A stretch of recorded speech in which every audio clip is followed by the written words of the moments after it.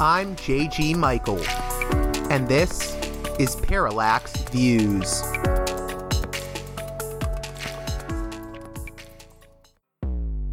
Hello, this is Mike Swanson. In a few moments, you're going to listen to another segment of Parallax Views. But before you do that, let me tell you about my new book, Why the Vietnam War. It's a sequel to my previous book called The War State, which has lots of positive reviews on Amazon. It's been out for years. But this one is a more detailed case study of how the American empire, national security state operate using Vietnam. And I believe it shows also how things work today, how policy is actually made and why. So grab the book on Amazon.com, Why the Vietnam War.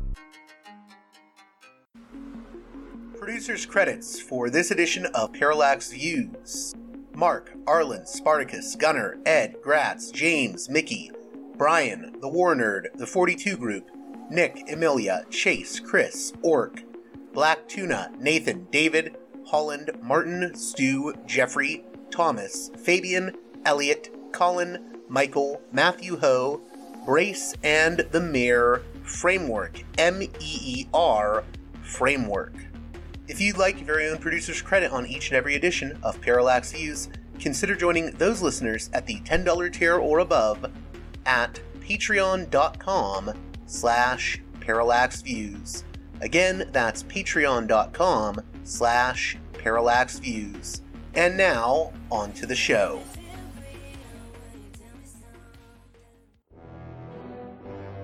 Hey there, Parallax Views listeners. More Ukraine coverage on this edition of the program. We have two interviews this time. First up, Zachary Paikin of the EU affairs-focused think tank CEPS, and a non-resident fellow at the Institute for Peace and Diplomacy joins us to give a broad overview of what is happening currently and the implications going forward. Then, David Swanson of World Beyond War, a global anti-war movement, joins us in the second half of the program. But first, a word from one of our sponsors.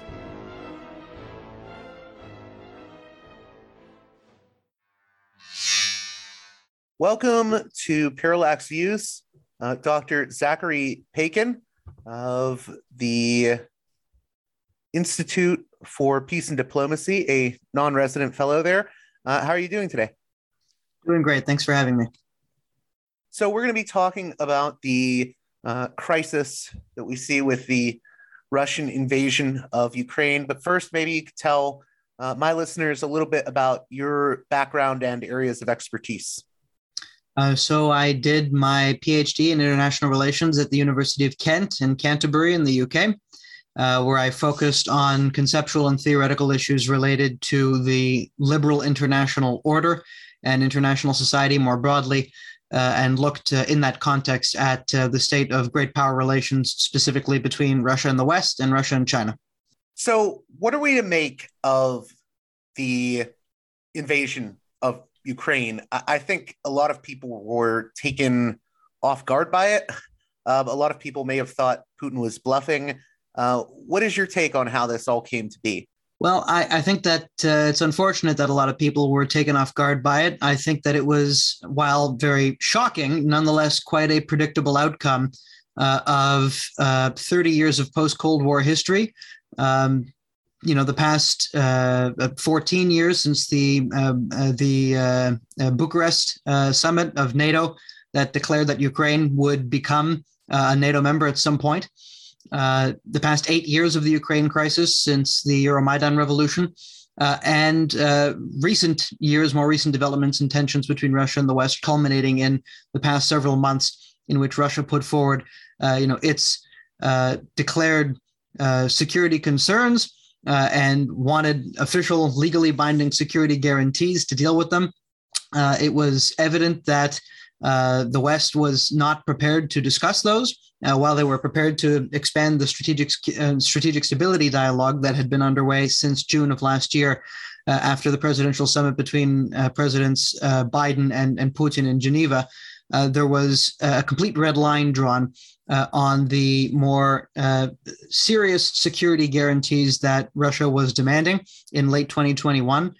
Which they made very clear were their number one priority. That was their number one focus. As much as they would have been happy to discuss more about strategic stability, at the end of the day, what they really wanted to discuss late last year was Ukraine's status. They, and in particular Vladimir Putin, wanted to put this issue to bed once and for all. It's a legacy issue for him. And the outcome, seeing as the West was unwilling to discuss these issues of core importance to Russia, was a war. Now, that does not justify the war. The war is, an illegal act of aggression, and nothing can possibly justify the decision to resolve one's problems through such military means, especially brutal military means, as we're likely to see in the coming days. But nonetheless, it was a predictable outcome. And it's unfortunate that more people did not see this coming.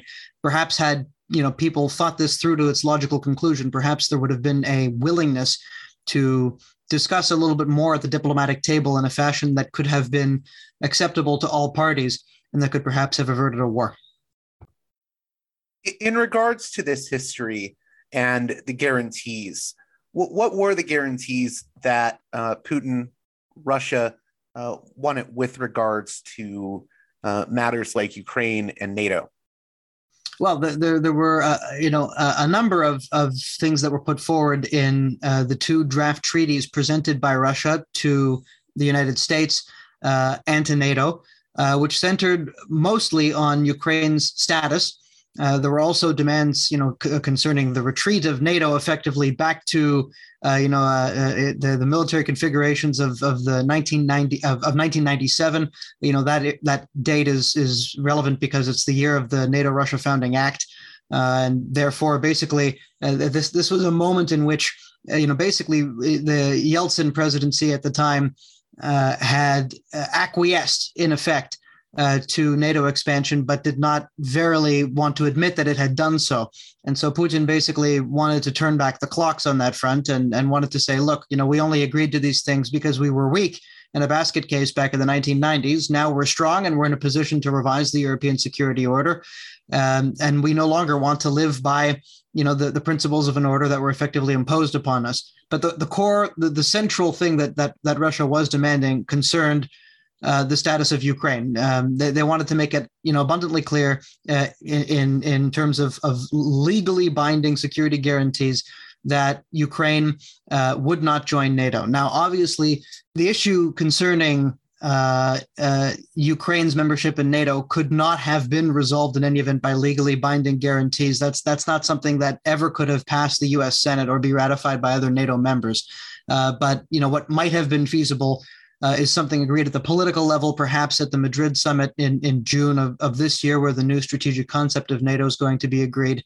And that could have perhaps been a moratorium of some sort of length, at 10 years, 20 years, 25 years, who knows, but something that could have allowed NATO to claim, on the one hand, that their open door policy had not been entirely eliminated, while nonetheless assuaging Russia's concerns over NATO's orientation.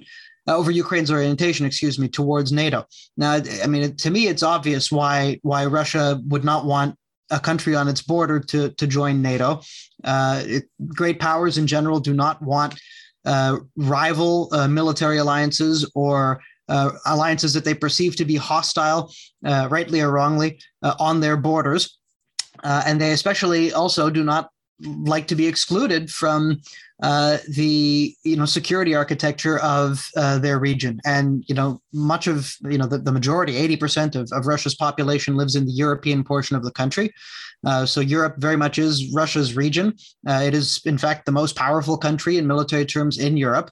And in the post-Cold War order, Russia has been effectively excluded from the core of Europe's political and security architecture, outside the EU, outside NATO. So there's dialogue that has existed throughout the past 30 years between NATO and Russia, but that dialogue has been more formal than substantive, in particular because once something is agreed among NATO member states, and there are now 30 of them, it's very difficult for that position to be, substantially altered afterwards in consultations with Russia. Now, this is not to say that everything concerning the Russia-Ukraine issue has to do with NATO. The process of NATO expansion over the past 30 years has certainly provided the backdrop or the context against which we have seen declining trust between Russia and the West. And it certainly, even more than the perceived security threats, as I just mentioned, it's the issue of Russia's perceived exclusion at a time when, after the Cold War, after the fall of the Iron Curtain, Russia wanted to return to Europe, very much to its historical rightful home, as it were. But of course, there are other issues involved as well. There's the issue of Russia's relationship with Ukraine, independent of these issues of European security or post-Cold War European history.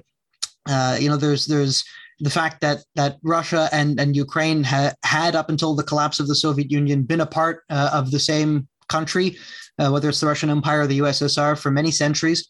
It goes back, of course, even further than that in the narrative of in the telling, as it were, of Russian history, with the birth of the Russian people in Kiev, the mother of all Russian cities, Kievan Rus, etc. So there remain, after the collapse of the Soviet Union, some unresolved questions over the precise boundaries of the Russian nation, whether or not all Eastern Slavic peoples, including Russians, Ukrainians, and Belarusians, form a part of that single people or not. So those do remain unresolved. And what you're seeing right now play out, to a certain extent, is the continuation of the disintegration of the Soviet Union, which should really be understood as a process more than a singular event.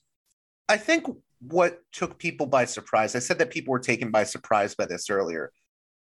I think there's this idea that Putin is some grand chess player of geopolitics. He's always been one of the more rational players, is what a lot of people say. He's sort of a realist. How do you respond to that? Like, what do you make of the move he made? Because a lot of people now are saying it seems like he's motivated by more romantic concerns or normative concerns. I just don't know what to make of why Putin made this move when he did. Well, I've always rejected both of those characterizations of Putin. I've never thought of him as a master chess player. I think he's much more of an opportunist who is capable of deploying force decisively and rapidly when an opportunity arises to advance his conception of Russia's national interests. And I've never seen him as a realist, in part because of the reasons that I was just describing. Russia's concerns, yes, there's obviously issues related to security. It's framed in the language of security. But at the end of the day, it has more to do with politics and with exclusion, right? About Russia's sense of exclusion from post-Cold War Europe. And so those aren't, material concerns or security-related concerns as much as they are normative concerns or ideational concerns. So I think it really makes much more sense to think of Putin as, a conservative in the sense of the international order, someone who wanted to resist the expansion of the liberal international order in a fashion that compromised Russia's, perceived, interests and privileges that come with its established great power status that it obtained, centuries ago, but that was reinforced at the founding of the post-war order in 1945. I think that's just a much more accurate description of the man that he is and of Russia's concerns more generally. Now, obviously, this particular intervention in Ukraine has raised a lot of questions about, is Putin a madman? Has he gone insane? Is he too isolated from people, not only due to the COVID pandemic, but also in the years prior, in which he was increasingly surrounded by a smaller circle of advisors who were telling him more or less what he wanted to hear, is this probably just an outcome of groupthink, similar to what you saw in the lead up to the Iraq War, which, indeed is another parallel, between the U.S. invasion of Iraq and the Russian invasion of Ukraine, and many have been made in recent days. Obviously, there's only so much that we're going to be able to know in the here and now, and it will be up to future historians to determine when precisely, the decision was made to attack Ukraine. For the reasons that I outlined before, it's possible to make the case that this was a rational decision, that at the end of the day, if the West was not willing to talk about the status of Ukraine in a mutually acceptable fashion, and Russia no longer, for a whole host of reasons, had any trust in Western pronouncements, and Moscow believed, and had many reasons to believe that the West basically used norms and values, the language of norms and values, as a tool to advance its own interests at the expense of Russia and effectively to keep Russia weak. Those beliefs, are very deeply ingrained in the political elite in Moscow and have become so over the course of many years. So it's perfectly rational in that context to say, look, I've exhausted every diplomatic alternative. The only option I now have is military, and it has to be a full-blown onslaught. It can't just be a small land grab in the east because, with the same regime in place in Kiev, Ukraine would continue its Western orientation. Now, of course, we don't know right now, precisely the circumstances that led up to the decision to go to war.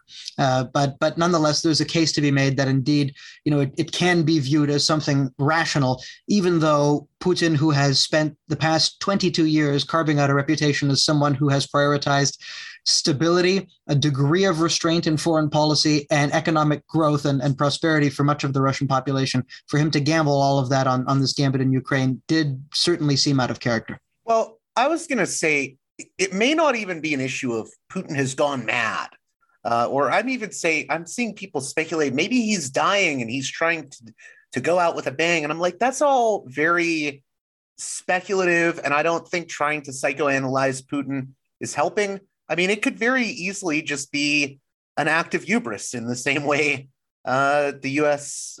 war in Iraq was an act of hubris. Yeah, and I think that, the Putinology, which is something that has been going on in Western media and political circles for far too long, is counterproductive. At the end of the day, one of the great things about international relations theory is that you never really know what's going on in someone's head, so there's really no point in trying to predict. There are any number of different reasons why states behave the way that they do. I don't think that it's particularly useful for someone to say, I know precisely what's going on inside Vladimir Putin's head, because, people are motivated by all different sorts of factors simultaneously, and people come together into societies and into states that act in their own ways as well, in different ways than individual units might act. So that's where sort of the theoretical understanding of the world can help us. And of course, there's not just one theory, but I think many different, theories that can come together and provide different explanations, different facets of our ability to understand, political events as they occur. I just had a few more questions here that we can briefly get into. The other thing I wanted to get into was we talked about the NATO aspect. There was also the weirder part for me of Putin's recent speeches was this talk of, well, I'm doing this because there's genocides going on in these republics that have separatist elements, and I'm going to defend them. And also he talked about denazification. And while I think, there are these really far right elements involved in things like the Azov Battalion, I don't think even most of West Ukraine is Nazi. And I don't think there's evidence that a genocide is going on. So do you think he's just gone maybe a little bit off the rails or completely off the rails when it comes to those claims? Well, I mean, those claims, while completely, ridiculous, are part and parcel of a narrative that has been promoted in Russia for quite some time. And since they're in keeping with that narrative, it very much makes sense from a logical perspective why he would seek to take them forward to justify his war in Ukraine. Yes, I mean, I'm not going to deny that Ukraine has problems with ethno-nationalism and with, neo-fascism and the like. It's certainly an issue. And it has also been an issue that Western countries have been seen to be turning a blind eye to those types of movements in Ukraine in the name of supporting Ukraine in its transition to democracy and supporting Ukraine against Russia, at least from Russia's perspective. Now, part of the reason, of course, why Putin might have advanced some of those claims in the lead up to the war, as Tim Snyder has said, and I don't agree with everything that Snyder's written, but certainly he makes a good point here, which is that obviously that Putin wanted to provide some sort of a basis to effect regime change in Kiev and possibly to try and imprison, possibly even kill members of Ukraine's existing regime if the military operation had gone according to plan, but it didn't. Since it hasn't gone as planned, where do you think this operation is headed? Well, the way things look right now, and I rely on reading many other military experts for my information, but the way that things look right now is that this military operation is about to get a lot more brutal. That Russia is in at this point, and they cannot pull out without losing face. It seems like they're moving towards like siege warfare tactics. Siege warfare tactics, heavy artillery. We could be seeing many civilian casualties, in the days ahead. My understanding, based on the military experts that I read, is that Russia's military is artillery heavy. That's what they do best. And what they've been trying to do in the first few days of this war is basically some sort of a race to Kiev to try to get there quickly, bring a swift end to the war so that there are very few economic consequences in terms of sanctions or, domestic political consequences in terms of opposition from the Russian population to the war. Well, and also, not to interrupt you, but I think at first there was a little bit of not restraint, but I don't think Russia was completely going after the infrastructure because, after this is over, assuming Russia prevails in this, they're going to need to make agreements with whatever regime comes into power in Ukraine. Well, precisely. I mean, and they also need to be able to, have support of the Ukrainian population for the political change that they sought to effect. But unfortunately, they rapidly miscalculated. Massively miscalculated. If you read, the things that Putin has written about Ukraine and the things that he says about Ukraine, he's of the view that, Ukraine is basically a dysfunctional state. It's not a real country. Ukrainians are basically a part of the same people as Russia. And so presumably he thought that, the Ukrainians wouldn't fight back, that this would be, an easy takeover. They could just waltz in, change the government, etc. But as I said, that was just a massive miscalculation. So now, they have to get something. They cannot end their military operation without having secured, at the very least, at least at this point, Ukraine's neutrality, perhaps even Ukrainian recognition of Crimea, some sort of agreement that NATO forces will not be present on Ukrainian territory, etc. And that's the bare minimum right now for Russia to be able to obtain. So, I mean, if they can't get that through a rapid thunder run towards Kiev, they're going to have to start leveling cities. And it's going to be horrific to watch. And it also, brings significant risk of escalation, to the level of a conflict between NATO and Russia as well. So there's a lot to be worried about in the days ahead. I wanted to get into that if we could. What are the risks for NATO getting involved and this turning into more than just a conflict between Ukraine and Russia? What are the risks right now? I mean, there are any number of risks. There's the risk of inadvertent escalation, and then there's the risk of deliberate escalation, right? I mean, if it becomes clear, after several weeks that Russia's military advances are still stymied, even though right now they're clearly trying to regroup, they're going to move forward with greater force. But if the Ukrainians just refuse to give in, this is becoming an increasingly unpopular war at home for Putin. It could well be that Putin begins to take more reckless risks in order to save his own neck. And we don't necessarily know what those are going to look like. And we pray that they don't go to the nuclear level, but that's entirely possible. And then, of course, there are the risks of inadvertent escalation, right? There's the possibility that, Western sanctions, which so far have proven to be, far stronger than most people expected, if they cause devastation, economically speaking, in Russia, there's going to be very little reason for Russia to want to de-escalate. If anything, they would only want to escalate at that point because they likely think that those sanctions are not going to be lifted anyways, especially because Putin will basically be reviled in the West. So, that could escalate into major economic sanctions imposed by Russia against the West. It could escalate into cyber attacks by Russia against the West, which could lead to cyber tit for tat, interactions, which in turn, could escalate to the conventional level. Or it could well be as well that NATO states, in attempting to provide the Ukrainian military or Ukrainian insurgency with weapons,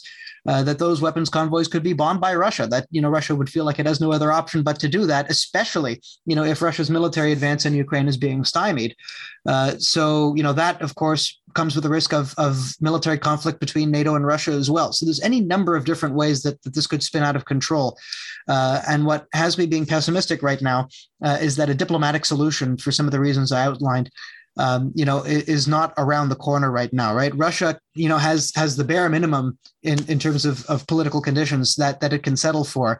And Ukraine as well does not, as long as, it's able to stop Russia's advance, at least for now, and it has, strong support from the West, which, has proven to be perhaps stronger than some people have expected. Ukraine doesn't have much of an incentive to give in either. So it looks as if this conflict could drag on for days, perhaps even weeks, and that comes with some significant risks. I also wanted to get your thoughts on how people are reacting to this, maybe people that don't understand the international relations aspects, lay audiences that are now sort of, I think there's a lot of people on social media acting as if they're geopolitical experts now. And I think that's not been a good development. I've seen people getting very angry over NATO rolling out no-fly zones at the moment. And to me, I think a lot of people are pushing for things that would push us into World War III, if they were actually taken up.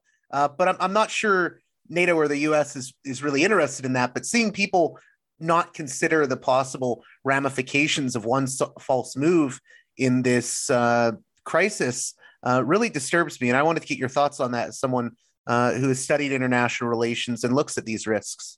Well, look, I think that unipolarity has broken a lot of people's brains in the West. The Western countries, particularly the United States, have been able to do whatever they want for the past several decades with no other great power capable of checking their influence. And so we've developed foreign policies that in many cases are rooted exclusively in what, or at least we believe that are rooted exclusively, in values, and that do not sufficiently account for security-based considerations or security-based risks. And a lot of the people who want to see, who are arguing for a no-fly zone to be, erected over Ukraine, they're well-meaning. They want to protect civilians. But this isn't Libya. This isn't Iraq. This is, a war in which a great power, a nuclear armed great power, is directly involved. And erecting a no-fly zone over Ukraine means directly attacking the Russian military, including Russian military assets that are stationed on Russian territory and that are capable of targeting Ukrainian skies. So this is very, very dangerous talk, and I'm encouraged so far to see that the U.S. and NATO have been clear that a no-fly zone is not something that they are actively considering right now. But it's quite dangerous, in fact, that there's this tendency when we see evil going on in the world that, we say, oh, we have to do something. We can't just stand by and watch. We have to do something. To me, just to be fair, I understand the emotional reaction. Of course, it's very human. It's a very human reaction, absolutely. And the only problem, is that this is straight out of the 19th century, where basically the people are demanding a war. We live in a world right now that is no longer unipolar, and we just have to accept that fact that in international relations, unfortunately, there isn't always a good option and a bad option. Sometimes there's a bad option and a worse option. And this war was avoidable for the reasons that I outlined before. I think that there were missed opportunities over the past 30 years, over the past 15 years, over the past 8 years, over the past year of the Biden administration, and over the past few months, all of which were missed. But we're here now, and we've just got to deal with it. And we should do whatever we possibly can to help the people of Ukraine, of course, and we should be rooting for them and hope that they win. And they are, incredibly resilient and demonstrating remarkable courage. But we have to calibrate our economic response and our military response extremely carefully so that this does not get out of control. Because as bad as it is to see civilians absolutely leveled, it's even worse to see millions of people incinerated. Real quick, too, because you mentioned the unipolar topic. There's a lot of talk about the unipolar world and the multipolar world. And I've seen some people make the case that we shouldn't use this term multipolar. It's just a term the Kremlin uses to justify Russia violating international laws in the way that the U.S. and some of its allies have done. I don't think that's necessarily what everyone using the term multipolar world is doing, though. Could you address the way people use that term and maybe making distinctions with how it's used by different people? For sure. I mean, I first of all, I think that there's nothing inherently incompatible between multipolarity and multilateralism, right? Every international order is rooted in some sort of rules. And yes, the form of multilateralism that will exist in a multipolar world might look different than the kind of multilateralism that you'll see in a unipolar world, but that doesn't mean that there's some sort of inherent non-compatibility between multipolarity and multilateralism. There is no compatibility between the so-called liberal international order and multipolarity, because the liberal international order is rooted in Western leadership and in a very specific set of values that the entire world does not necessarily embrace. So when you have multipolarity, that means that there is pushback against the idea that the world can be rooted in a single set of values and in a single hegemonic power structure led by the West. So, those things are worth unpacking. That, the term multilateralism and the term liberal international order should not be confused. And unfortunately, they are confused too often, right? You see the liberal international order and the rules-based international order as terms that are often uttered in the same breath. Unfortunately, despite some important conceptual work that's been done over the course of the past several years, a lot of that has not reached policymakers, and they still tend to lump all these things together and not to second guess a lot of the things that they end up saying. We should also note that multipolarity, there's nothing. As it relates to rather, I should say that multipolarity does not necessarily describe the entirety of what we're seeing right now in terms of the global transformation, right? Multipolarity implies, power structures in the material sense, right? That there are multiple power poles in the international system. And if you believe that the world is not just anarchic, that it's actually replete with certain norms and rules and intersubjective understandings, then there's more to the emerging international order than just multipolarity, right? And that's why you've seen the Russians talk as well about polycentrism, rather than multipolarity, right? It's not just a question of power distribution. It's also a question of who gets to write the rules of the game. And they think that the US shouldn't be the only one who gets to write the rules of the game. They want to play a role in that process as well. So that's why some scholars, for example, Trina Flockhart, former colleague of mine at the University of Kent, has talked about an emerging multi-order world, for example, in which there are several suborders based on identity or geography within the overall global international order. So there are many different ways of conceptualizing. We've also seen Amitav Acharya, come up with his notion of a multiplex world. Or Oliver Stunkel with the post-Western world. Right? These are other conceptualizations as well that go beyond just multipolarity. And I guess this doesn't necessarily. I'm interested that you mentioned the whole anarchic world order or the anarchic world system, because that's the sort of John Mearsheimer line about how the world works. And it's my understanding that you don't necessarily come from the sort of neo-realist perspective of someone like Mearsheimer. So there's a lot of different perspectives on this, it seems like. Yeah, for sure. I mean, my PhD thesis, I wrote it from an English school perspective, the English School of International Relations. So the English School of International Relations has been criticized from all sides, right? I've heard some scholars at conferences I've encountered who've, criticized it as being, realism in disguise. The reality is it tries to be a grand theory, right? It tries to bring in multiple different understandings. In its traditional incarnation, there's a sort of Hobbesian Machiavellian element in the international system, but there's also a Lockean or Grotian element to international society with shared rules and norms and identities. And there's even a Kantian element in world society that's brought in as well. And so basically what the English school, traditionally has said is that, upon international society, you constantly see the international system and world society impose varying degrees of pressure depending on the era in question. So in some eras, it looks more like, an international society veers more towards the logic of a system in which it's more about, power and strategic calculations rather than norms. In other times, norms tend to prevail a little bit more. And you see sort of world society at the grassroots level, inform some of the content of international society. So, that's the traditional understanding as well. And there's more recent contributions to the literature in the school as well. You work for a think tank that deals with EU affairs, European Union affairs. So what does this all mean for the European Union? Well, I mean, that's something that we're seeing unfold in front of our eyes right now. I mean, we saw Germany just over the weekend, after a speech given by Chancellor Olaf Scholz, undergo what appears to be a sea change in its foreign policy priorities. No longer embracing this taboo on weapons exports, willing to spend a lot more on defense.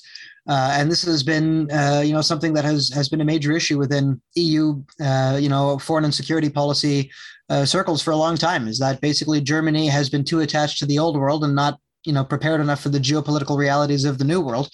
And to see, this coming from a social democratic chancellor, it was a remarkable development. We also appeared to see the EU come together to finance the providing of fighter jets to the Ukrainians. It doesn't look like that's actually going to be proceeding in the end, possibly due to security considerations, but nonetheless, it shows that Russia's military incursion into Ukraine here has changed the landscape of political will, in the European Union. Basically up until now, mostly France has been, and, of course, certain Brussels bureaucrats have been, the big advocates for a more geopolitical union, for a more strategically minded union, one that can act more nimbly, more rapidly, et cetera. Whereas other, capitals were perhaps a little bit content to live with elements of the status quo and to, muddle ahead without taking significant decisions on this front. Europe's security environment has fundamentally changed as a result of this. And it looks as if, at least right now, we'll see if the momentum can be kept up, but at least right now, this is an important moment for the European Union. And therefore, perhaps Russia should embrace this fact, seeing as they support a multipolar world. So if the EU emerges as more of a pole in the multipolar world, perhaps that's something that Moscow should not be opposed to. What is the potential political aftermath when this is all said and done?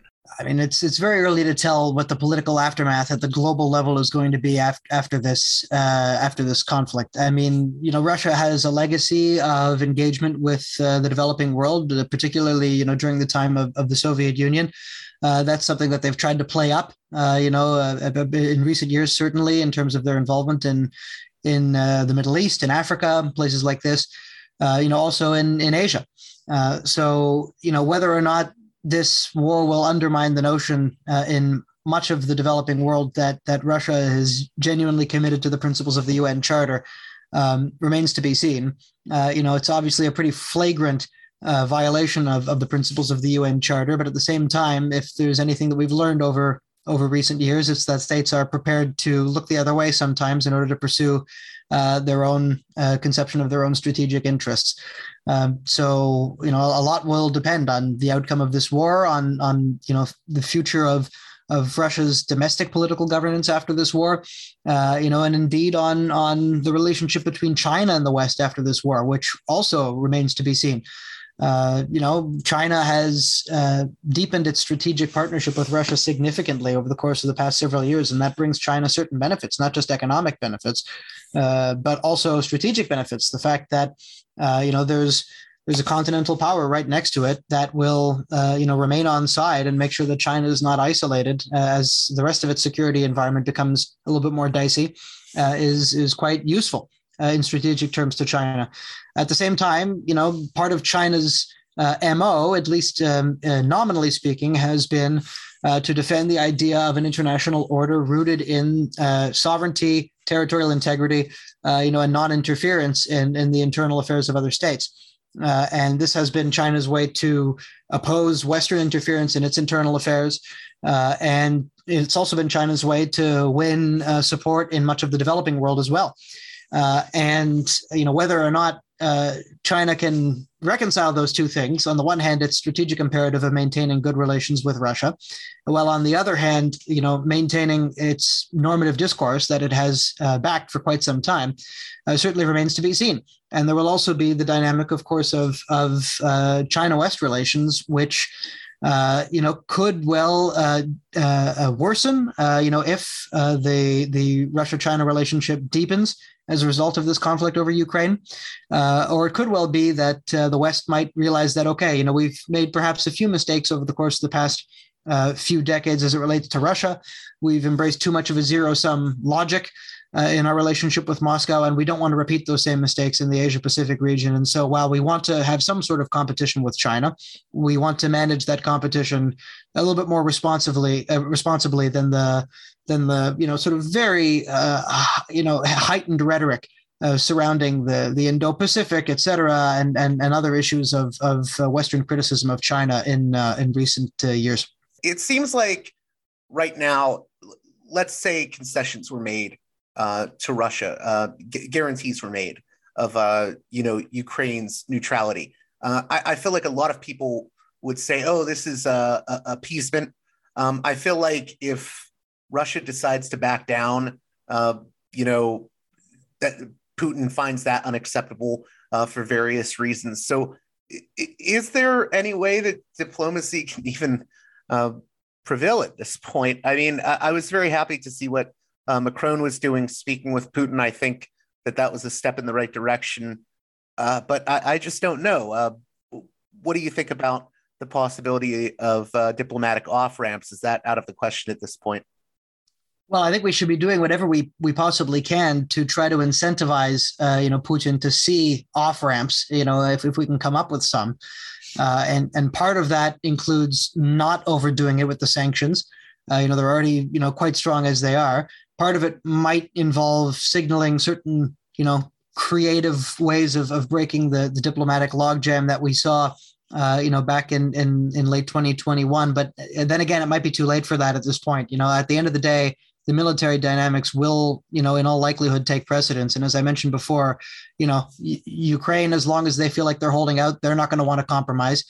And Russia, needs to, achieve the bare minimum of its goals in this campaign, in order to justify the campaign back home. Putin needs to be able to tell his people, look, I got something. You lost a lot of economic well-being because of these sanctions, but, at least I got X, Y, and Z as it relates to Ukraine, and I've completed some sort of historical mission.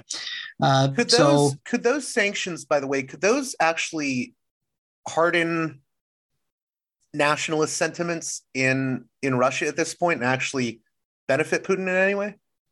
Well, I don't know. I mean, the term benefit Putin might be a little bit too strong, but I mean, could they harden Russia's position and make it more difficult for them to climb down? Then yes, the answer is absolutely yes.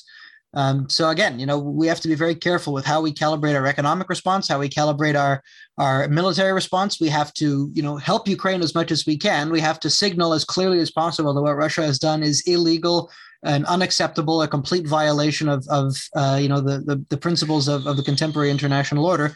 But at the same time, we have to make sure that the situation doesn't escalate. So that will, that needs to enter into our calculations as to how we calibrate our economic and military responses. And we have to signal as best we can, what sort of diplomatic off-ramps are there. But at the end of the day, the opportunity, I think, the best opportunity for the West to have provided off-ramps was in late 2021 and early 2022. And of course, we'll never know whether or not Putin was always planning this war, and if he put forward his demands in late 2021 just for them to be rejected so he could justify a war. It does seem as if there was internal dispute over some of this. I mean, we saw the sort of showdown with Putin and his spy chief, Sergei. I don't want to botch his name, but there were people telling Putin, we should keep doing diplomacy. Even I think Lavrov, the week before this all went down, was saying we need to try diplomacy, and then that all went to the birds, I guess. But it seems like there's even dispute amongst people within Putin's circles. No, there's no question that most people in Moscow were taken by surprise at the announcement of this war. Perhaps some people in the upper echelons of the military knew about it. Some people around Putin, probably knew about it, but there's probably no shortage of people in Russia's political elite who thought that the recognition of the Donetsk and Lugansk People's Republics was the end game. Now, it shouldn't have been thought of as the end game. Because for the reasons I mentioned, the only way that Russia could truly achieve its goals in Ukraine from a military perspective is, through regime change in Kiev. But, for a whole bunch of reasons, maybe people just didn't think that Putin would go that far. People, understand and deeply value the deep people-to-people ties between Russia and Ukraine, which go way back. And so for so many reasons, this war was unthinkable. But it's clearly Putin's war. That goes without question. Well, I want to thank you again, Zachary Paikin, for coming on Parallax Views. Maybe we'll have you back on in the future when there's more developments. Thank you again, and how can my listeners keep up with your work? They can go to ceps.eu for the Center for European Policy Studies. So that's ceps.eu, or they can go to peacediplomacy.org, which is the website of the Institute for Peace and Diplomacy, where I'm a non-resident fellow. Next up, a conversation with David Swanson of the global anti-war movement, World Beyond War. I don't want to say much more, as I think it is best to jump right into the conversation with David, but I will say I hope you enjoyed the prior segment with Zachary Paikin. And with that being said, let's get to David Swanson and World Beyond War.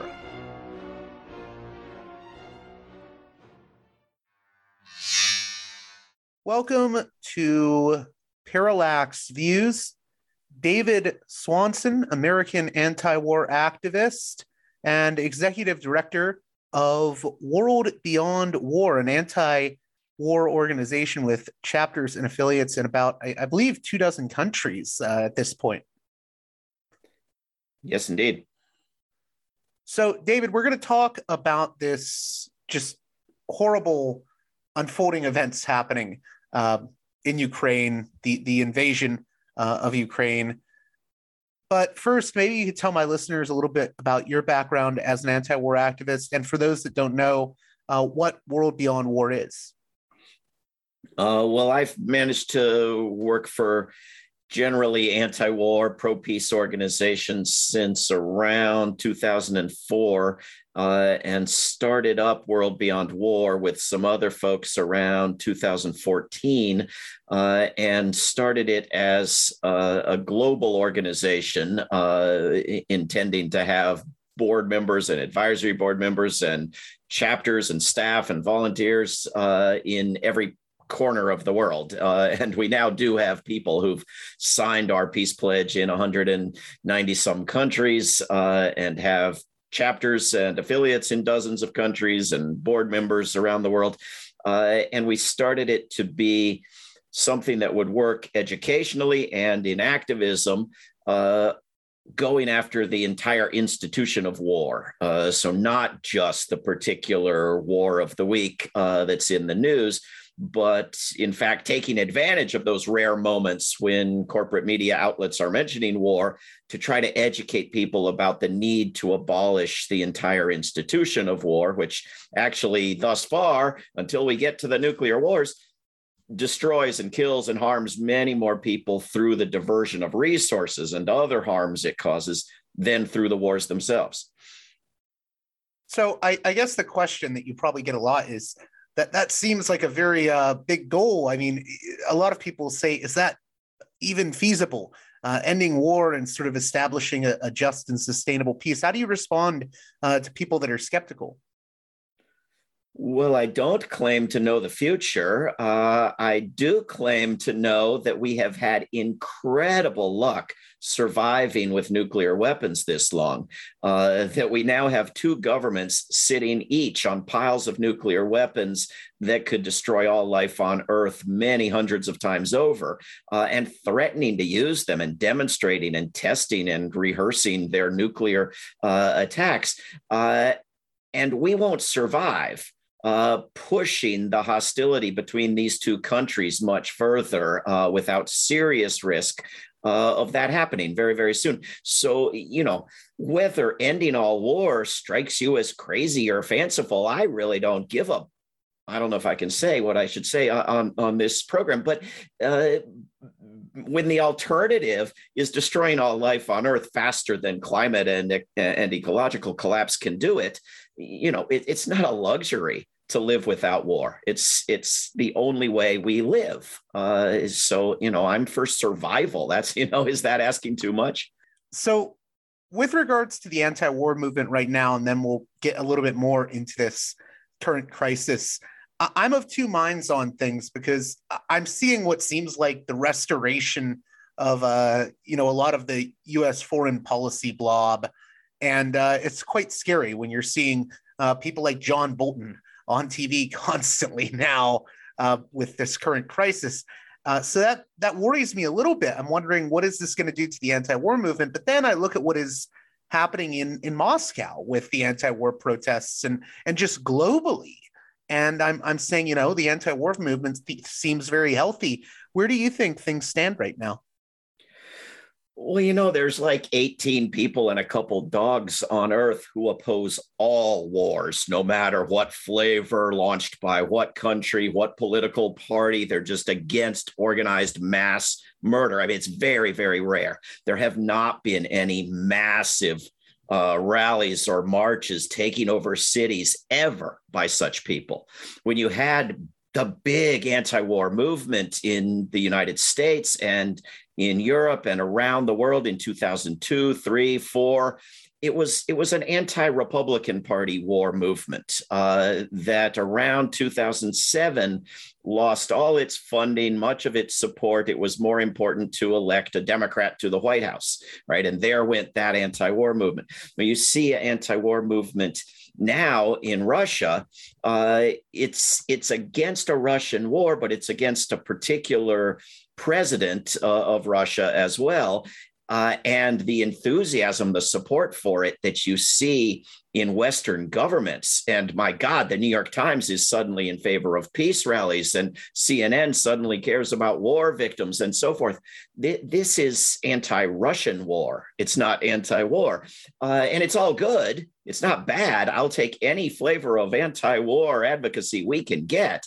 But we have to recognize the limitations to it, as well as the hypocrisy. When you have, people like Samantha Power doing videos about the poor Ukrainians, treating them as human beings.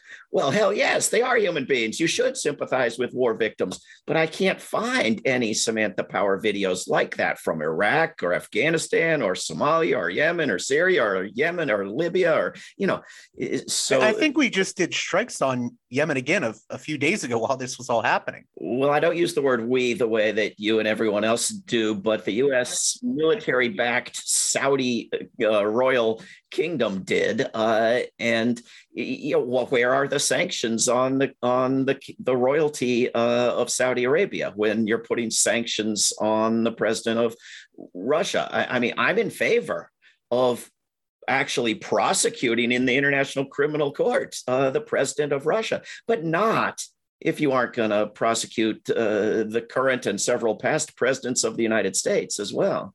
I know you wrote about the solidarity right now between U.S. and Russian peace activists.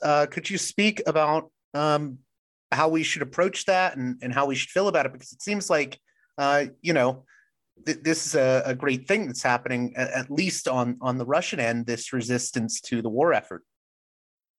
Yeah, I can't oppose Russians risking arrest to demonstrate for peace against a war being dramatically escalated by the Russian government. I mean, this is 100% good. The fact that you have the Rand Corporation report from 3 years ago proposing that the United States arm Ukraine and provoke Russia into something like this, and in favor of getting protests going in Russian cities and so forth, that doesn't make them bad. It creates a need to be careful and watch how the United States tries to manipulate the outcome. But peace demonstrations are good things. And the things that the Russian peace activists are saying are good things. And the risks they're taking are courageous. And so at rootsaction.org, I have another job at rootsaction.org where we do all kinds of online activism. We set up a page where, in particular, U.S. peace activists could post messages to Russian peace activists. And we've collected now thousands of them and made PDFs and sent them to friends in Russia to spread around to say, we're with you. And we're not just against Russian wars. We're against US wars too. We're against wars by everybody. And you're inspiring us. And we want to build on what you're doing and work together despite our governments. Yeah, and I only thought that was important to mention because you have an article at World Beyond War that's by Daniel Hunter of Waging Nonviolence, entitled Ukraine's Secret Weapon May Prove to Be Civilian Resistance. And I think it's really important it's a really important point that's made in that article, which is, the Western press is really focusing on Ukrainian diplomatic or military resistance to this invasion. But you have Ukrainian civilians that are doing a lot of brave work. Yeah, it's absolutely incredible. Without a few articles like this, I would have no idea what was happening. There are important reporters who aren't getting onto CNN or MSNBC or the New York Times telling us what's happening. So you have this debate in the corporate media. There are trucks and convoys of weaponry headed for Kiev. Should the United States blow them up? Yes, that's one side of the debate. Yes. And the other side is, no, sadly, the United States should do nothing because this would be stupid and risk nuclear apocalypse. Well, that guy wins the debate, right? But both, it's a weak argument because this notion that you can do violence or do nothing is going to get us all killed eventually if we don't outgrow it.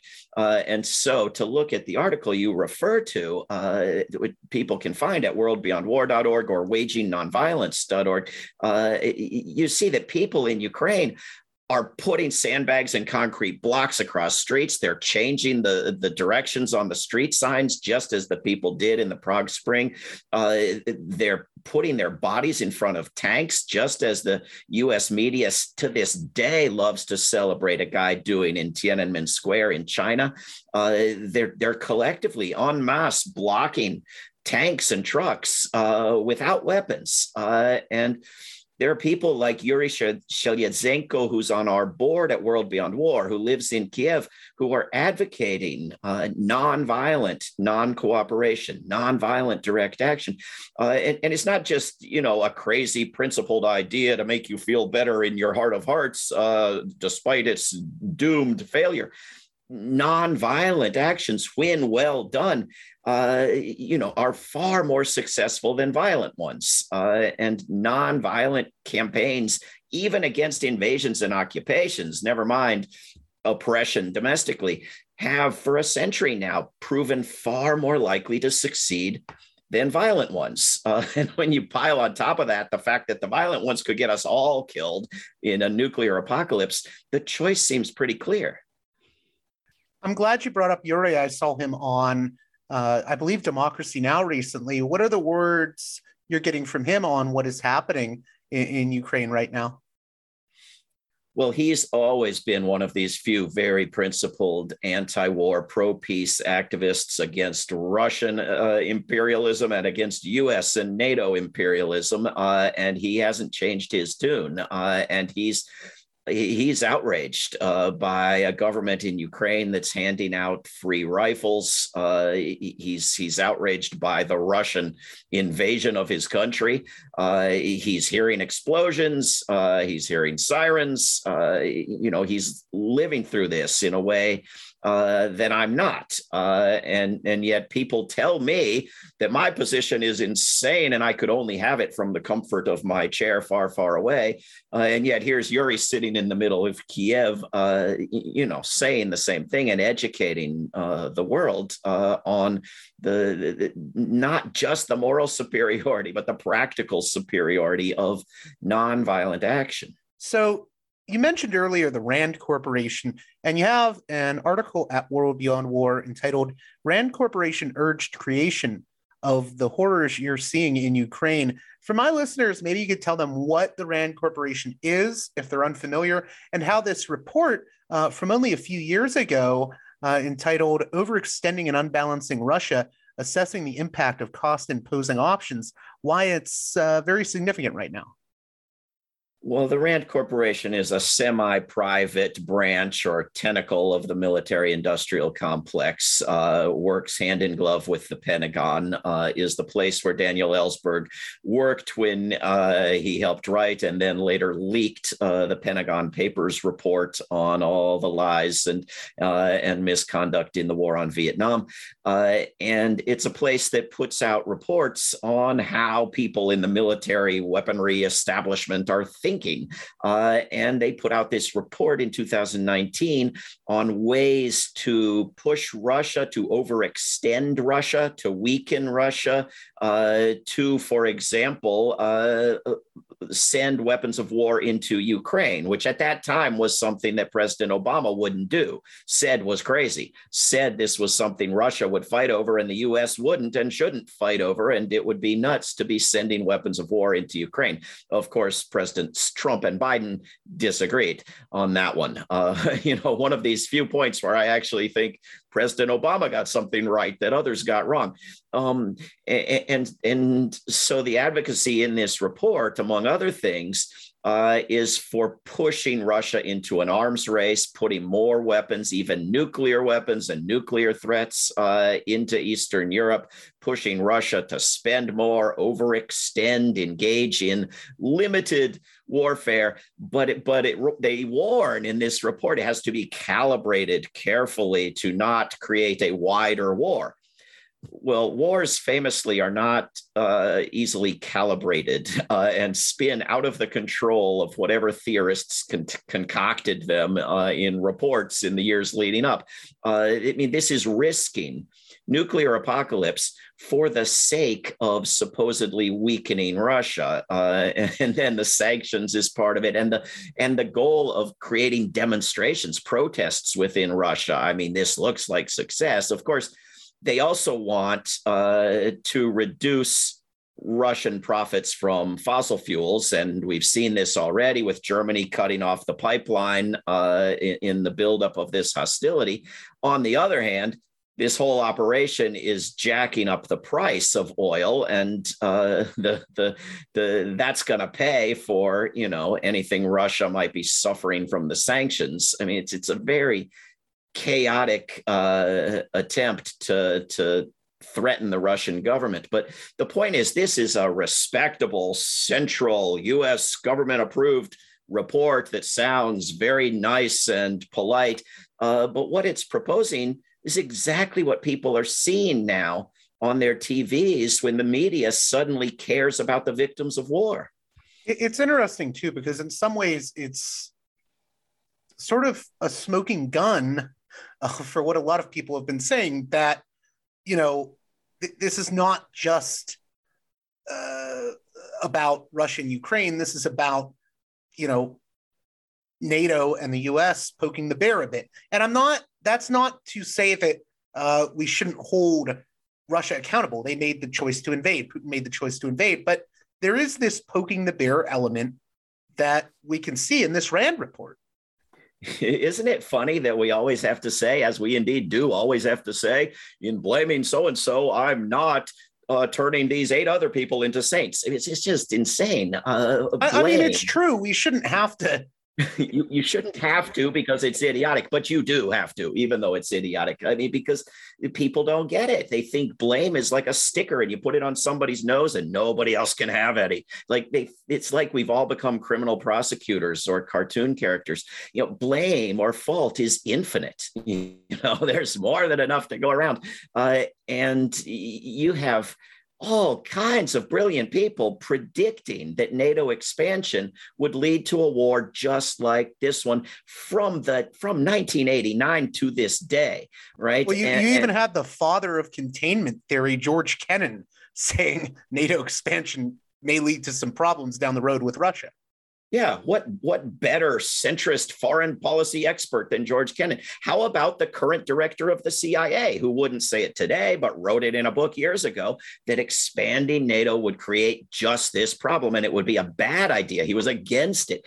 So you look at all these predictions over the years, you look at the NATO expansion, you look at the very reasonable demands put down in writing from early December until now by the Russian government, the exact same demands the US made when there were missiles in Cuba, the exact same demands they would make if there were Russian missiles in Montreal today. And then because when Russia escalates the war, Putin talks about national identity and ancient mythological history and ethnic identity stuff.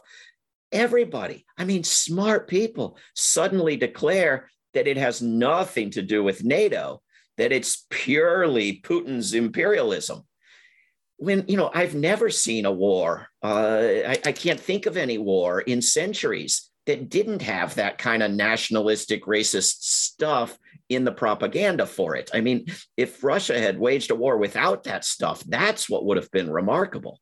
Well, also, I just wanted to say real quick, I feel as if people miss a lot that I think that nationalism we see in Russia has a history going back to the immediate aftermath of the fall of the Berlin Wall. I think Russia was really left in tatters, and I don't think the US and its allies ever treated Russia as someone they could actually bring into the fold. I think we often treated them as like an injured dog that we kicked around a lot, and we never wanted to really involve them and treat them as equals.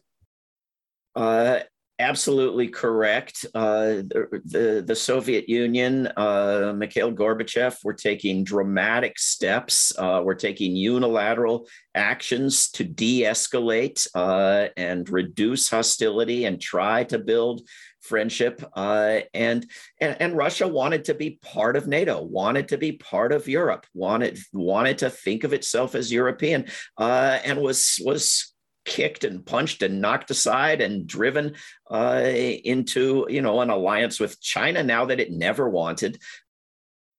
And once that happens, that leads to, I think, that can lead to like an insurgent nationalism when you're like, if you're going to treat us this way and you don't want us to be part of NATO or we don't feel that we're fairly treated, that can lead to insurgent nationalism. Absolutely. To be clear, yet again, no matter how dumb it is to have to say this, I mean, I just watched a video with Ben Norton on the Gray Zone, I think it's called, a guy I usually respect incredibly, saying Putin was forced into this defensive action. Well, nobody's forced into attacking, bombing, and invading another country. It's not the only or the best means of defense.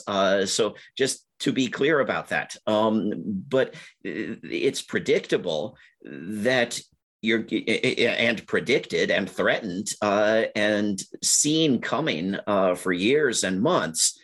When we're looking at this current crisis, I think that a lot of people are reacting in ways that I personally find just abhorrent. I think a lot of people are treating this like it's some kind of action movie that they're watching from the comfort of their home. I mean, I see people saying we need no-fly zones and then getting upset when NATO rolls that out. And I think NATO was right to roll that out because I'm pretty sure those no-fly zones could lead to a nuclear war.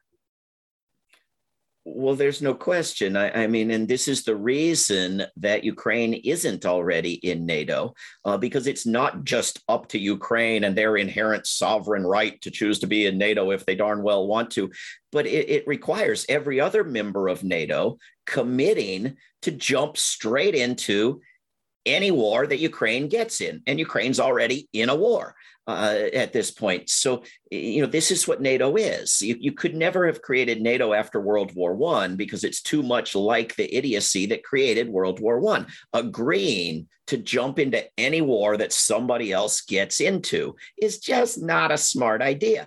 And this is what NATO amounts to. And so if this war spills over into any number of bordering countries that are members of NATO, then every member of NATO is required to jump into that war. And you, of course, have the United States with its nuclear weapons, and with its nuclear weapons, arguably illegally, already stationed in 5 other NATO countries in Europe. And Russia, with its nuclear weapons, and talking about putting them in Belarus, and some people talking about putting US nukes in Ukraine. I mean, this has every possibility of destroying life on Earth. This is worse risk than anything in the 1980s, when all the polls found everybody saying the gravest problem facing us is nuclear weapons. Now, nobody will mention it, but it still exists, you know? Well, it's interesting you say that, because I get 2 responses to that recently when I say, you know, we don't want to risk a nuclear conflict. We don't want to risk World War III. We should all be very careful, or the countries. I shouldn't say we. You're right about that. The leaders of these countries should be very careful with the steps they take. There's one false move could lead to annihilation. And, you know, I'm surprised at some of the responses I see where people say, well, we can just use our missile defense systems, or, you know, oh, mutually assured destruction is why a nuclear conflict couldn't happen. And I think those are way off base. And I was wondering if you could address this, I think, very misguided skepticism people have towards the risk of nuclear war.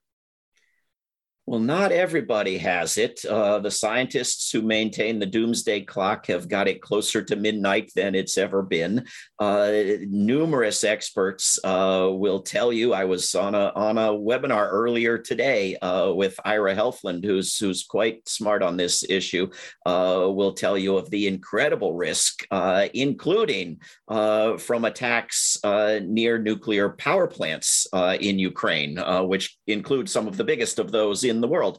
The fact is that we have been incredibly lucky, and the near misses from human action and malice, and from sheer stupid misunderstanding and technical failure, there's hundreds of them. It's not just one time in the Cuban Missile Crisis, hundreds of them. We've been incredibly lucky. And if you keep these things around, sooner or later, they're going to be used. And they don't get used in some foreign place where you don't care about the people. When they get used, they impact the planet, not just because the escalation can become massive, but because a small nuclear war will create a nuclear winter that will kill crops globally, that will starve us all globally. And this ought to be taught in elementary schools. It ought to be known. This is, the science, we must follow the science. But nobody tells you this science, so you don't consider it. Yeah, I was going to say, with something like people when they invoke MAD, well, they won't do it because mutually assured destruction. That's a hypothesis. War involves a lot of passion and irrationality. So if someone decides to launch a nuke, they may decide to launch it regardless of, what that could entail in a broader sense. And I think people really need to think these things through. I think disarmament is a very important thing. I've been surprised when I've heard people, not experts really, but just certain individuals I've met that will say things like, if we just had if everyone had nuclear arms available, then this would lead to people not bombing each other. And I'm not sure that that's the case. I think people need to really start taking the nuclear issue more seriously.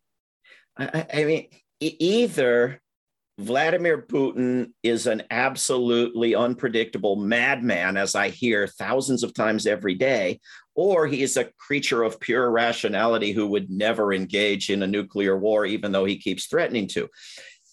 Either agreeing with half the United States, Joe Biden is a senile, idiotic madman, or agreeing with the other half of the United States, Donald Trump is a pure lunatic, or these guys are creatures of absolute rationality who would never initiate a nuclear war, even though, a dozen or so U.S. presidents have threatened it.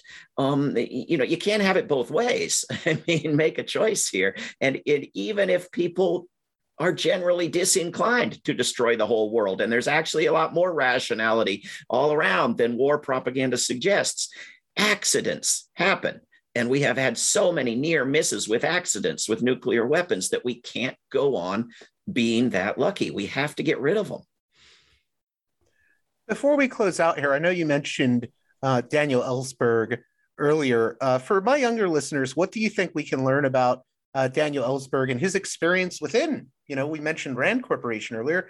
He was involved in Rand Corporation. He's written about the Doomsday Machine. And of course, he was also the person that gave us the Pentagon Papers. What should we learn from Ellsberg today, in your opinion? He's, he's someone who in his early career was, he would agree with me. I'm not insulting him. I love and respect him. Very misguided. He was fully on board with militarism, but he saw it up close, and he saw peace activism, and he listened to peace activists, and he listened to people who were risking prison to oppose the war that he was taking part in, and he changed his mind, and he took the risk of sending himself to prison to expose lies about the war in Vietnam, in an age in which corporate newspapers would take that information and print it, in an age when there was a chance that courts would not send a whistleblower to prison. And yet there was that risk, and he took it very bravely, and then he didn't sit down. He became a full-time engaged peace activist.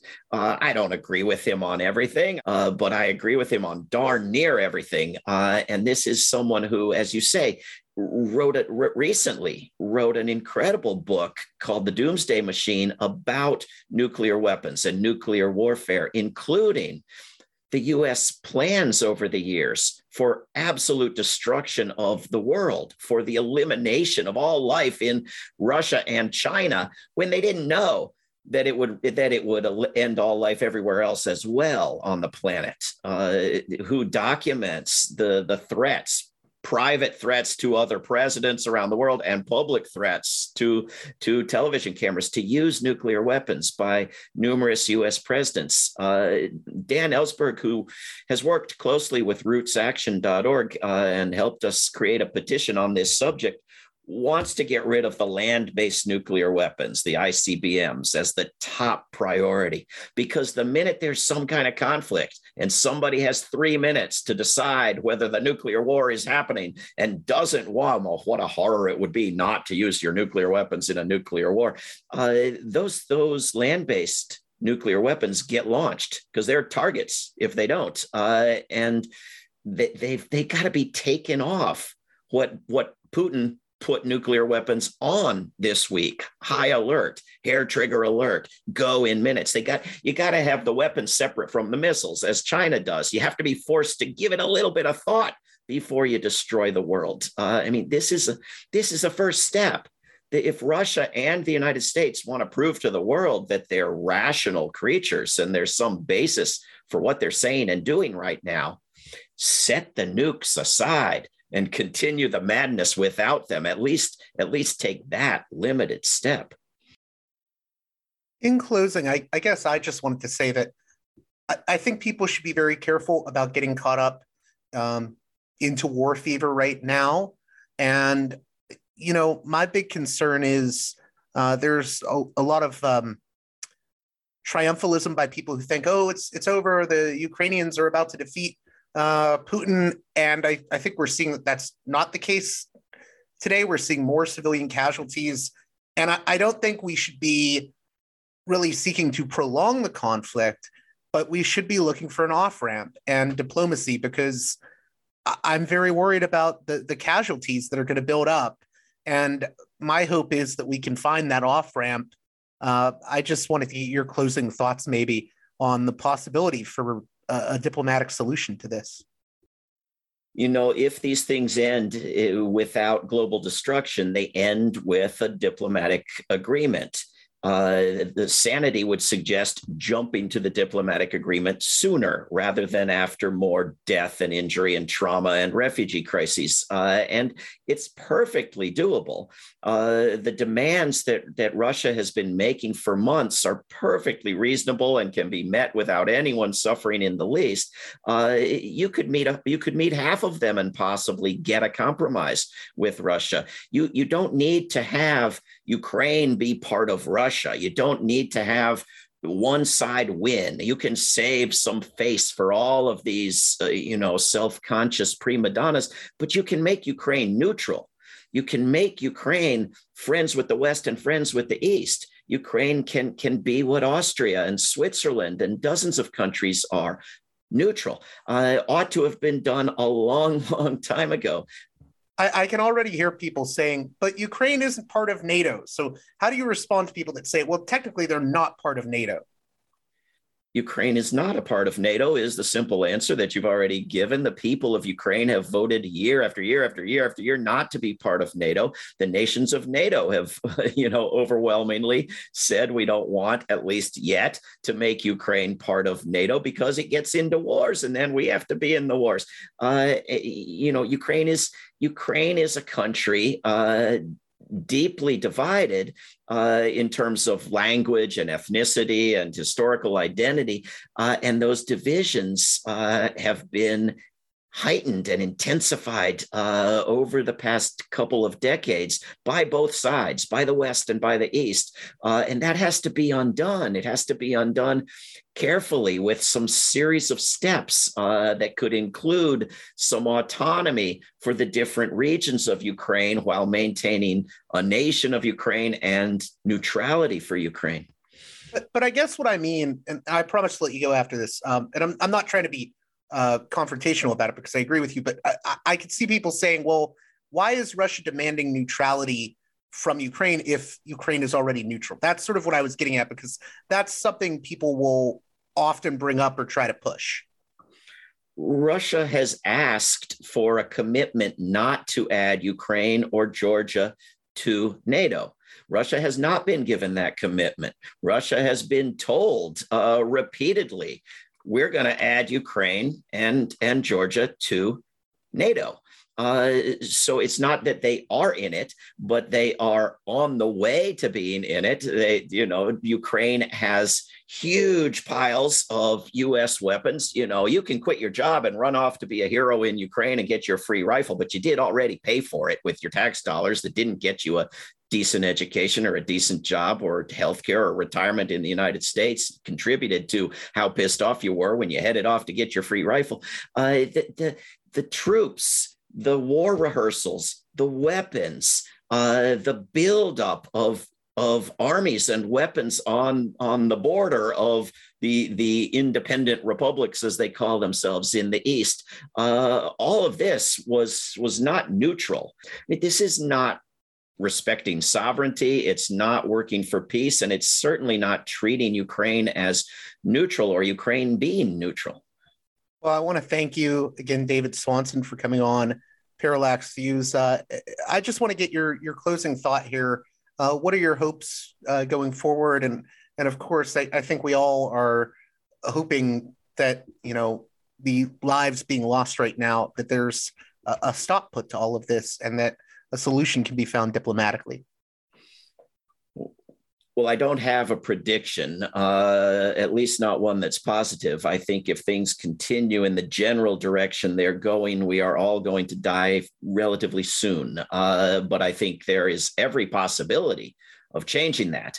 And I think we fail to recognize the power of nonviolent movements. We fail to recognize how many times we've prevented a massive war on Iran, a massive escalation of war on Syria, et cetera. And nobody expected peace rallies in Russia like this, not even the Rand Corporation. Nobody expected the sort of solidarity being built across national borders. There's a week of action, March 1st to 7th, and a day of action globally on this, March 6th. You can go to worldbeyondwar.org for information. I don't think it'll match February 15th, 2003. And I don't think people realize the good that was done on that day that clearly was not ultimately 100% successful. But I think we have every possibility to build a big movement in support of nonviolent resolution to conflicts and to learn the lessons about the institutions that get us into these situations in the first place and undo them and start shifting to working on positive things and addressing the emergencies that we don't have a choice about rather than these manufactured ones. There's every chance. We just have to do it. Well, that does it for this edition of Parallax Views. I've been burning the midnight oil, trying to get these episodes out as quickly as possible. So I want to wrap this up by saying my thoughts and prayers are with Ukrainians right now, caught in the middle of all this. And also, if you support my work, please consider supporting me at patreon.com/parallaxviews. That's patreon.com/parallaxviews. Bit tired right now, so I will be signing off. And with that being said, until next time, you've been listening to Parallax Views with Parallax Views to Parallax Views with Parallax Views. The way out is not simply to say, don't do it, just to prohibit. It's nothing else. If we don't do it, others will be doing it like crazy. So, we have to confront the problem. But no, basically,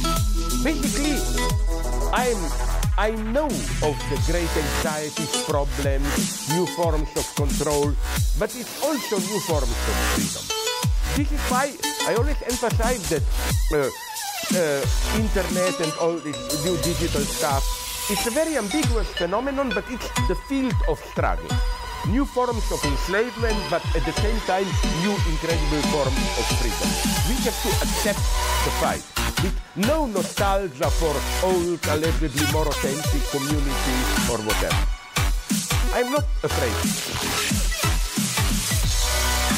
I'm not afraid. I'm not afraid. I'm not afraid.